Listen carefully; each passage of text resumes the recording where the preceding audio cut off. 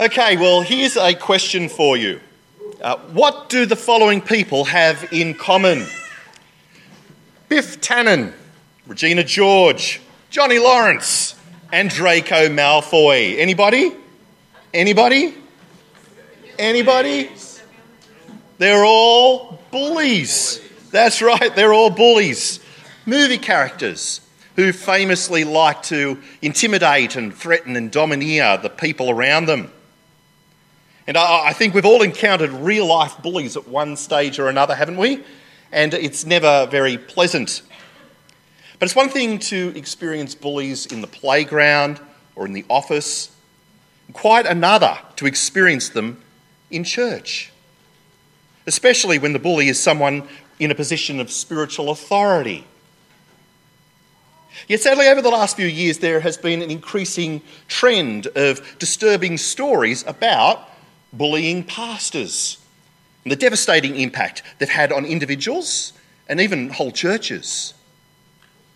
So why do some churches and Christian ministries tolerate this spiritually abusive behaviour? And how can we avoid it here in our own church? Well, I think today's passage from 2 Corinthians will be very helpful for us as we think about these questions. If you don't already have a Bible open in front of you at 2 Corinthians chapter 11, let me encourage you to turn with me there now. It's page 1803 of the church Bibles. That's 2 Corinthians chapter 11. And as you're looking that up, let me give you a bit of background. Paul is writing to the church in Corinth, which he helped establish. But after he left the city, some flashy false teachers have come in who are teaching salvation by works. And it seems that they've won over the Corinthian Christians through their arrogant boasts. We've trained at the best schools, they say, have letters of recommendation from the most important people. We've spoken to the largest audiences, held them in the palm of our hand. And yes, we charge top dollar for our services. But that's only because, let's be honest, we're worth it. Unlike that try-hard Paul, who, let's face it, is just a weak and unimpressive wannabe. And the thing is, the Corinthians have been taken in by these false teachers' boasts. Wow, they're so impressive, aren't they? Well, what a privilege to have people of such high calibre leading us. But the thing is, these false teachers aren't just boasters, they're bullies too. It seems the phenomenon of bullying pastors isn't just a modern one. And not only are these false teachers demanding money from the Corinthians, they're demanding unquestioning obedience too. In fact, these false teachers are even prepared to slap the Corinthians around a bit, in order to keep them in line. Well, it's this awful situation in Corinth that now forces Paul to do something that he really does not want to do. That is, to make some boasts of his own. Even though he knows boasting is nothing more than arrogant foolishness, he decides that in this case, he's going to have to fight fire with fire, or the Corinthians are going to be lost to the gospel forever. Here, read with me from chapter 11, verse 16. Chapter 11, verse 16. I repeat, let no one take me for a fool, but if you do, then tolerate me just as you would a fool, so that I may do a little boasting. In this self-confident boasting, I am not talking as the Lord would, but as a fool. Since many are boasting in the way the world does, I too will boast. You gladly put up with fools since you are so wise. In fact, you even put up with anyone who enslaves you or exploits you or takes advantage of you, puts on airs or slaps you in the face. To my shame, I admit we were too weak for that. Shocking, isn't it? Shocking. These false teachers aren't just boastful, they're bullies. though I guess that shouldn't surprise us. I mean, when you have an overinflated opinion of yourself, when you're convinced of your own superiority, that's no doubt going to come out, not just in your words, but in the contemptuous way you treat others too, seeing them as pawns to serve you and advance your own agenda. And to Paul's dismay, the Corinthians are putting up with this treatment. It seems that they actually believe that this is what good Christian leadership is like. Self-assured, demanding, forceful. Hence Paul's little dig at the end there, did you notice? Where he's like, yeah, sorry guys. Sorry I wasn't strong enough leader to mistreat you too. Do forgive me. But Paul speaks ironically here only because he knows that this understanding of Christian leadership couldn't be further from the truth. And so to correct the Corinthians, Paul reluctantly begins his own foolish boast, starting with the issue of Jewishness. It seems the false teachers boast of having impeccable Jewish ancestry. And so Paul's response here is, well, so do I. But the false teachers have also been boasting about what valuable servants of Christ they are. But this time, Paul doesn't just respond with a me too, but rather takes his boast in a rather unexpected direction. Where the false teachers say, we're clearly servants of Christ, just look at all of our achievements. Paul says, so am I, just look at all my troubles and struggles. And it's quite a list. Imprisonment, beatings, stonings, floggings, shipwrecks, bandits, opposition, rejection, persecution, sleeplessness, hunger, thirst, exposure to the elements. And then on top of that, there's also his constant concern for all the churches he's planted. Their weakness and sin weighing heavily on his heart. Not exactly your typical boast, I'm sure you'd agree. In fact, it's almost a parody of boasting. It's a boast about weakness. And to drive the point home, Paul recounts a defining moment in his ministry. The night he had to be lowered in a basket down a city wall in order to escape those seeking his life. You read with me from the second half of verse 21. Whatever anyone else dares to boast about, I am speaking as a fool, I also dare to boast about. Are they Hebrews? So am I. Are they Israelites? So am I. Are they Abraham's descendants? So am I. Are they servants of Christ? I'm out of my mind to talk like this. I am more. I've worked much harder, been imprisoned more frequently, been flogged more severely, and been exposed to death again and again. 5 times I received from the Jews the 40 lashes minus 1. 3 times I was beaten with rods. Once I was pelted with stones. 3 times I was shipwrecked. I spent a night and a day in the open sea. I've been constantly on the move. I've been in danger from rivers, in danger from bandits, in danger from my fellow Jews, in danger from Gentiles, in danger in the city, in danger in the country, in danger at sea, in danger from false believers. I've laboured and toiled and have often gone without sleep. I have known hunger and thirst and have often gone without food. I've been cold and naked. Besides everything else, I face daily the pressure of my concern for all the churches. Who is weak and I do not feel weak? Who is led into sin and I do not inwardly burn? If I must boast, I'll boast of the things that show my weakness. The God and Father of the Lord Jesus, who is to be praised forever, knows that I am not lying. In Damascus, the governor under King Aretas had the city of the Damascenes guarded in order to arrest me. But I was lowered in a basket from a window in the wall and slipped through his hands. You might recall how proud, self-righteous Paul had headed to the city of Damascus in order to kill Christians. Do you remember? You remember how he was then miraculously, spectacularly converted after meeting the risen Jesus on the way. His conversion and preaching in the city caused quite a stir, and he was forced to leave Damascus in this rather humbling way. And that incident must have been a real aha moment for Paul, as he realised that his life work would be marked by triumph, would not be marked by triumph and honour in this world, but rather weakness and dishonour. And then next, Paul goes on to counter another of the false teachers' boasts. It seems they've been bragging about their ecstatic spiritual experiences.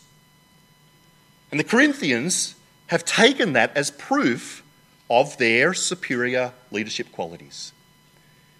So now Paul, reluctantly, shares about an ecstatic experience of his own. But he is so uncomfortable, or almost embarrassed about sharing it, he tells it in the third person, as though he's speaking about someone else.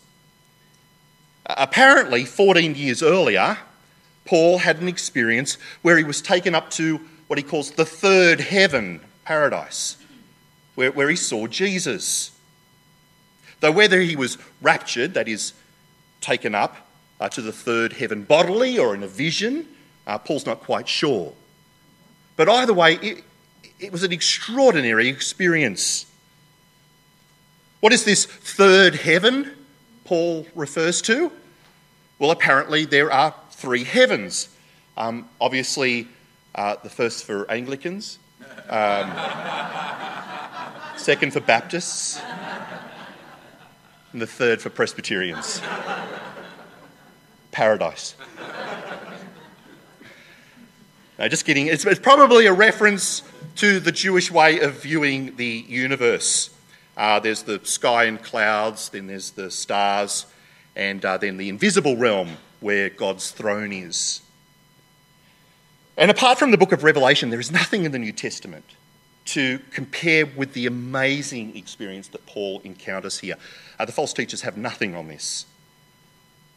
But what's really interesting is that this seems to be the first time in 14 years that Paul has told anyone about it. And only because he's been left with little choice. I really like what commentator Kent Hughes says on this. Most people, had they been granted an ecstasy like Paul's, wherein they actually had been raptured to paradise, would scarcely be able to contain themselves. Today, they would write a bestseller, My Rapture, a personal account of my trip to heaven and back. Seminars on 5 steps to your own rapture would be sold out. Paul, however, from the evidence of the text, would certainly have taken the story of rapture to the grave, were it not for the compelling necessity to boast in it for the sake of the Corinthian church. And yet it seems to me that Paul's point in telling this story is not simply to get one up on the false teachers. It seems he's primarily sharing it so he can speak of yet another weakness, a humbling thorn in the flesh given to him by God as a way of keeping Paul grounded after such a lofty experience. In terms of what Paul's thorn actually was, we don't know, but it must have been something quite irritating, annoying, debilitating even, just as a literal thorn in the flesh would be. And over the centuries, people have speculated everything from headaches to gallstones to a speech impediment to poor eyesight. I can't help but wonder if he was a Parramatta Eels supporter, perhaps. At the end of the day, we just don't know. We don't know. But we do know that, like with Job in the Old Testament, remember Job? Paul's affliction was the work of Satan, but permitted by God. Because God determined that without this thorn, Paul would become conceited like the false teachers and that would be unacceptable. And I suspect these false teachers are actually pointing to Paul's thorn as evidence that God's not really with him. But Paul turns that upside down here, doesn't he? Revealing that his thorn is actually a gift from God. Not that Paul loves his thorn, like some kind of sick masochist. No, he prayed 3 times for it to be taken away. But Jesus lovingly answered him, "No, Paul, I won't take it away. But I promise that my grace will enable you to cope. And as your thorn causes you to rely on me more and more, you'll see my power at work through your weakness." Here, read with me from chapter 12, verse 1. Chapter 12, verse 1. "I must go on boasting, although there is nothing to be gained. I will go on to visions and revelations from the Lord. I know a man in Christ," he's talking about himself here, "who 14 years ago was caught up to the third heaven. Whether it was in the body or out of the body, I do not know, God knows. And I know that this man, whether in the body or apart from the body, I do not know, but God knows, was caught up to paradise and heard inexpressible things, things that no one is permitted to tell. I'll boast about a man like that, but I will not boast about myself, except about my weaknesses. Even if I should choose to boast, I would not be a fool because I'd be speaking the truth. But I refrain, so no one will think more of me than is warranted by what I do or say, or because of these surpassingly great revelations. Therefore, in order to keep me from becoming conceited, I was given a thorn in my flesh, a messenger of Satan to torment me. 3 times I pleaded with the Lord to take it away from me, but he said to me, 'My grace is sufficient for you, for my power is made perfect in weakness. Therefore I will boast all the more gladly about my weaknesses, so that Christ's power may rest on me. That is why, for Christ's sake, I delight in weaknesses, in insults, in hardships, in persecutions, in difficulties. For when I'm weak, then I'm strong.'" And so Paul turns the boastfulness of the false teachers on its head. Their prideful self-sufficiency is not what God wants from the leaders in his church. Which is why Paul delights in his weaknesses, knowing that it's when he's weak, God gets all the glory for whatever he achieves through him. And then Paul concludes this part of the letter with a passionate call for the Corinthians to step up and deal with the false apostles. To do what they should have done a long time ago. To stop listening to them and start defending Paul as his genuine apostleship. Here, read with me the final verses for today from chapter 12, verse 11. Chapter 12, verse 11. "I've made a fool of myself, but you drove me to it. I ought to have been commended by you. For I am not in the least inferior to the super apostles, even though I am nothing.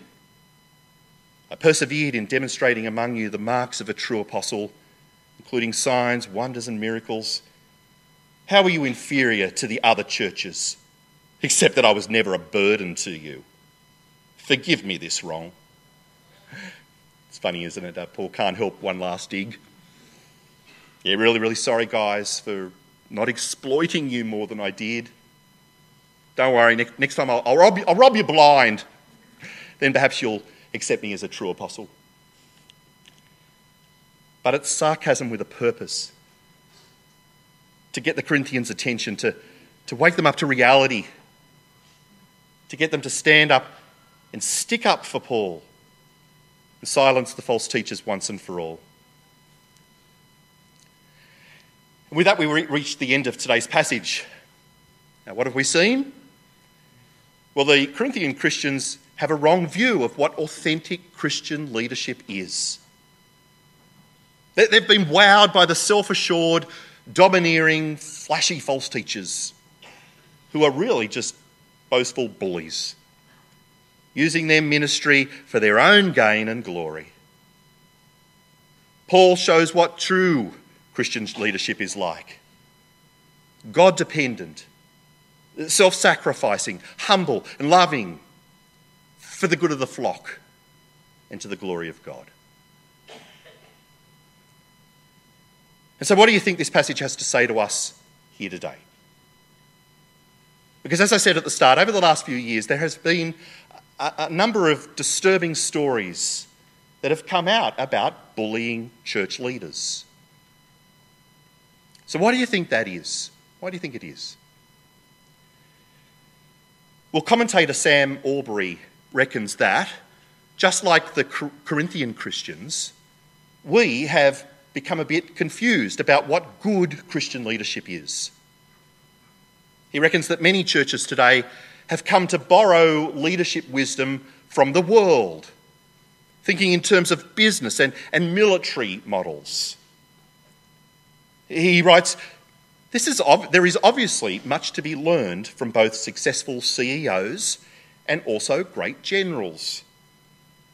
But both models can quickly become toxic. When either becomes the primary model for Christian leadership, is it any wonder that domineering pastors result? In each case, we either tolerate or fail to see traits of bullying because ministry ends justify ministry means. And he's right, isn't he? It can be easy for us to be wowed by a pastor's charisma or his ability to get things done or his giftedness as a speaker or his go-getter attitude or his history of results. Not that there's a problem with any of these things. But when they are prioritised over and above biblical character traits, they become toxic and have a devastating impact on individuals and even whole churches. I think the most notable case in recent years would have to be that of Mark Driscoll from Mars Hill Church in the US.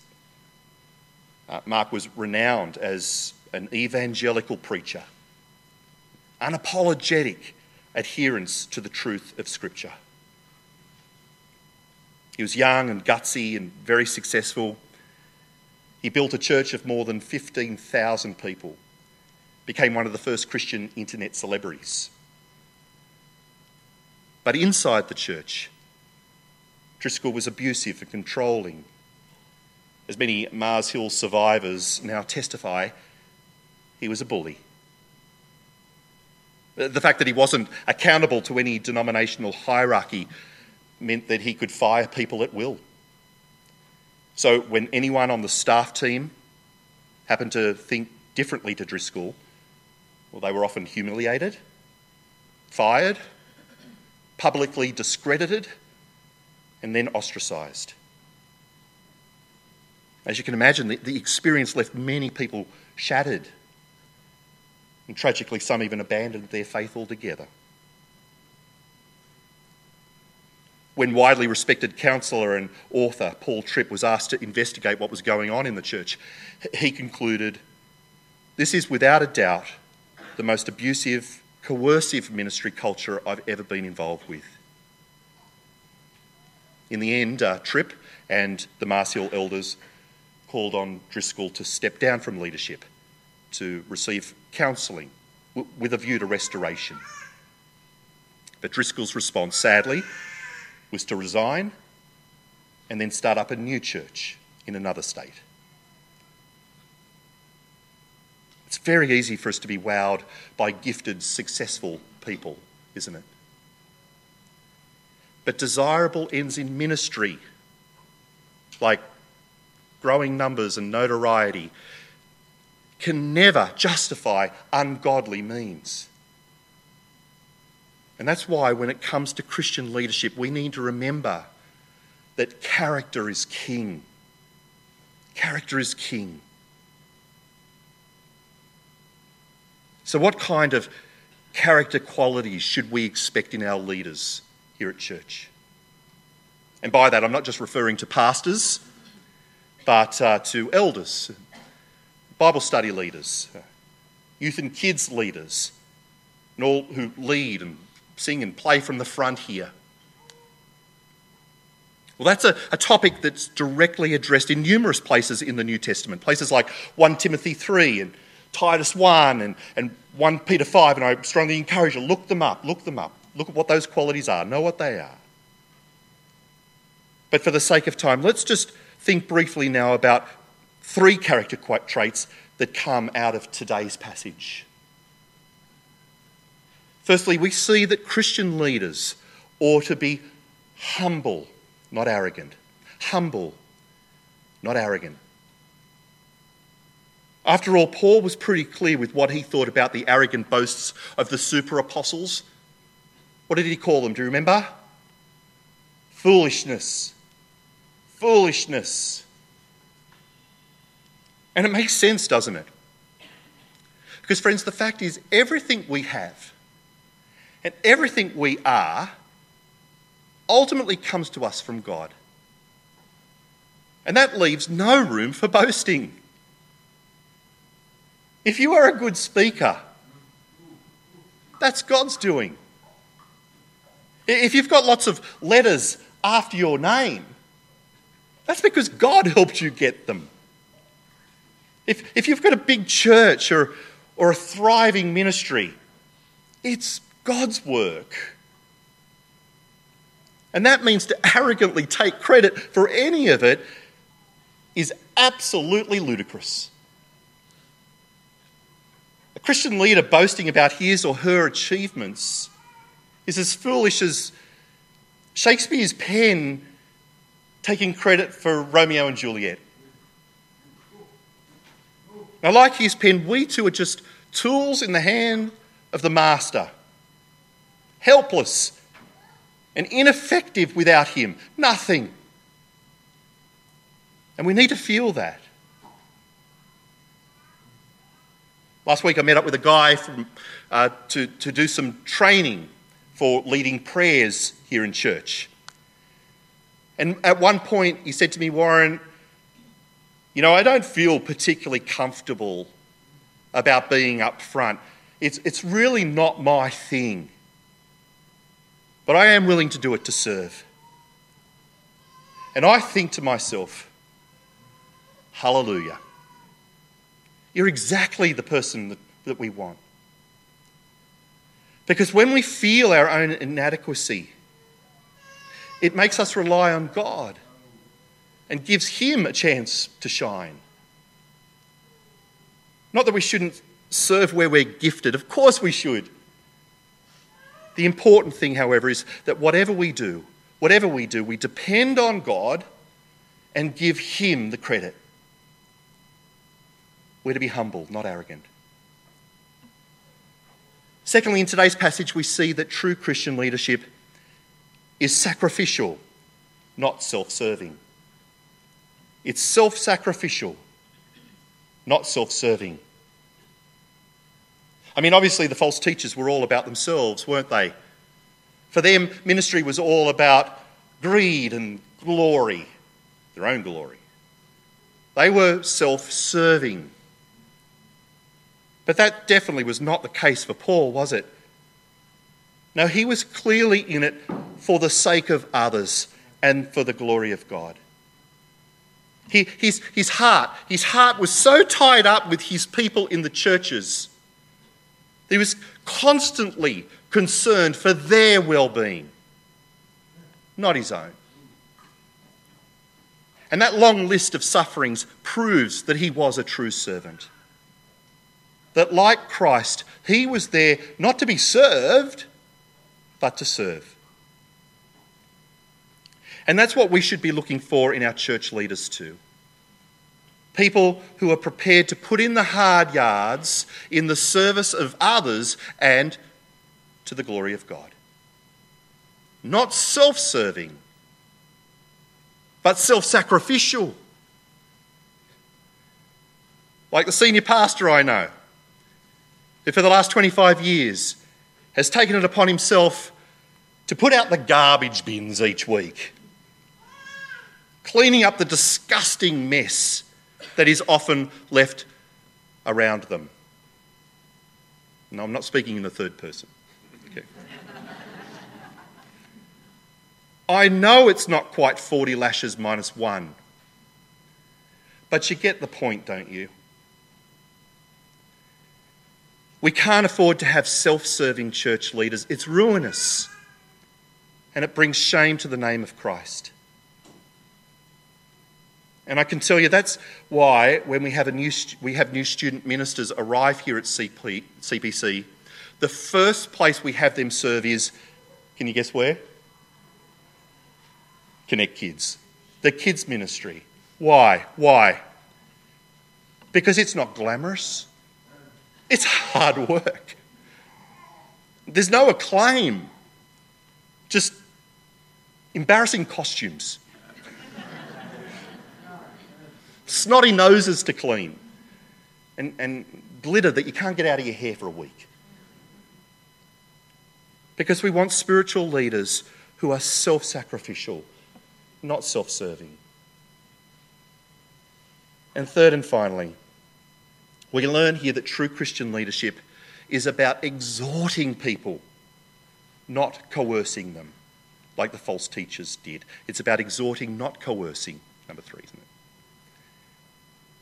You know, it wasn't that long ago that a pastor and 2 other leaders from another church here in Chatswood were found guilty of bashing a woman because she stopped coming to church. No wonder she stayed away. That, friends, is not true Christian leadership. Now, don't get me wrong. There'll be times when leaders will rebuke us and even speak to us firmly. But the Bible's clear. There is no place for coercion, either through intimidation, physical abuse, or anything else. And that's why in our denomination we have a code of conduct that clearly forbids any sort of bullying. You'll find it out in the foyer if you want to take a look. And all our leaders ought to be held accountable to it.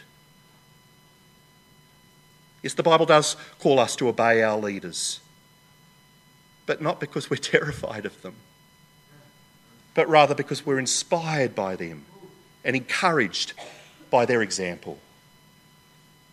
We want to be people who obey not because of a leader's forcefulness, but because God's Spirit is changing our hearts.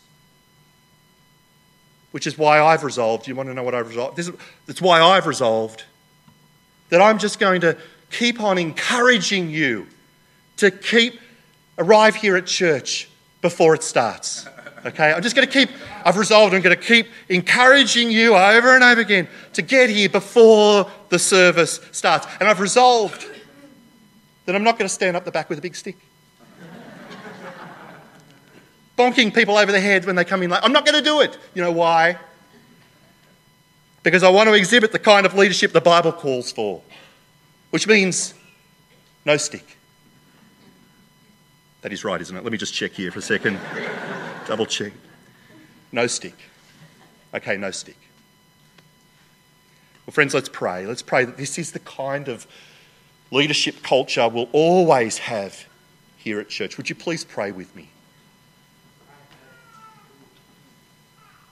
Our Father, we thank you for Jesus, and we thank you that he is the ultimate example of Christian leadership. Thank you for his humble, sacrificial, and encouraging manner. Thank you that he came not to be served, but to serve.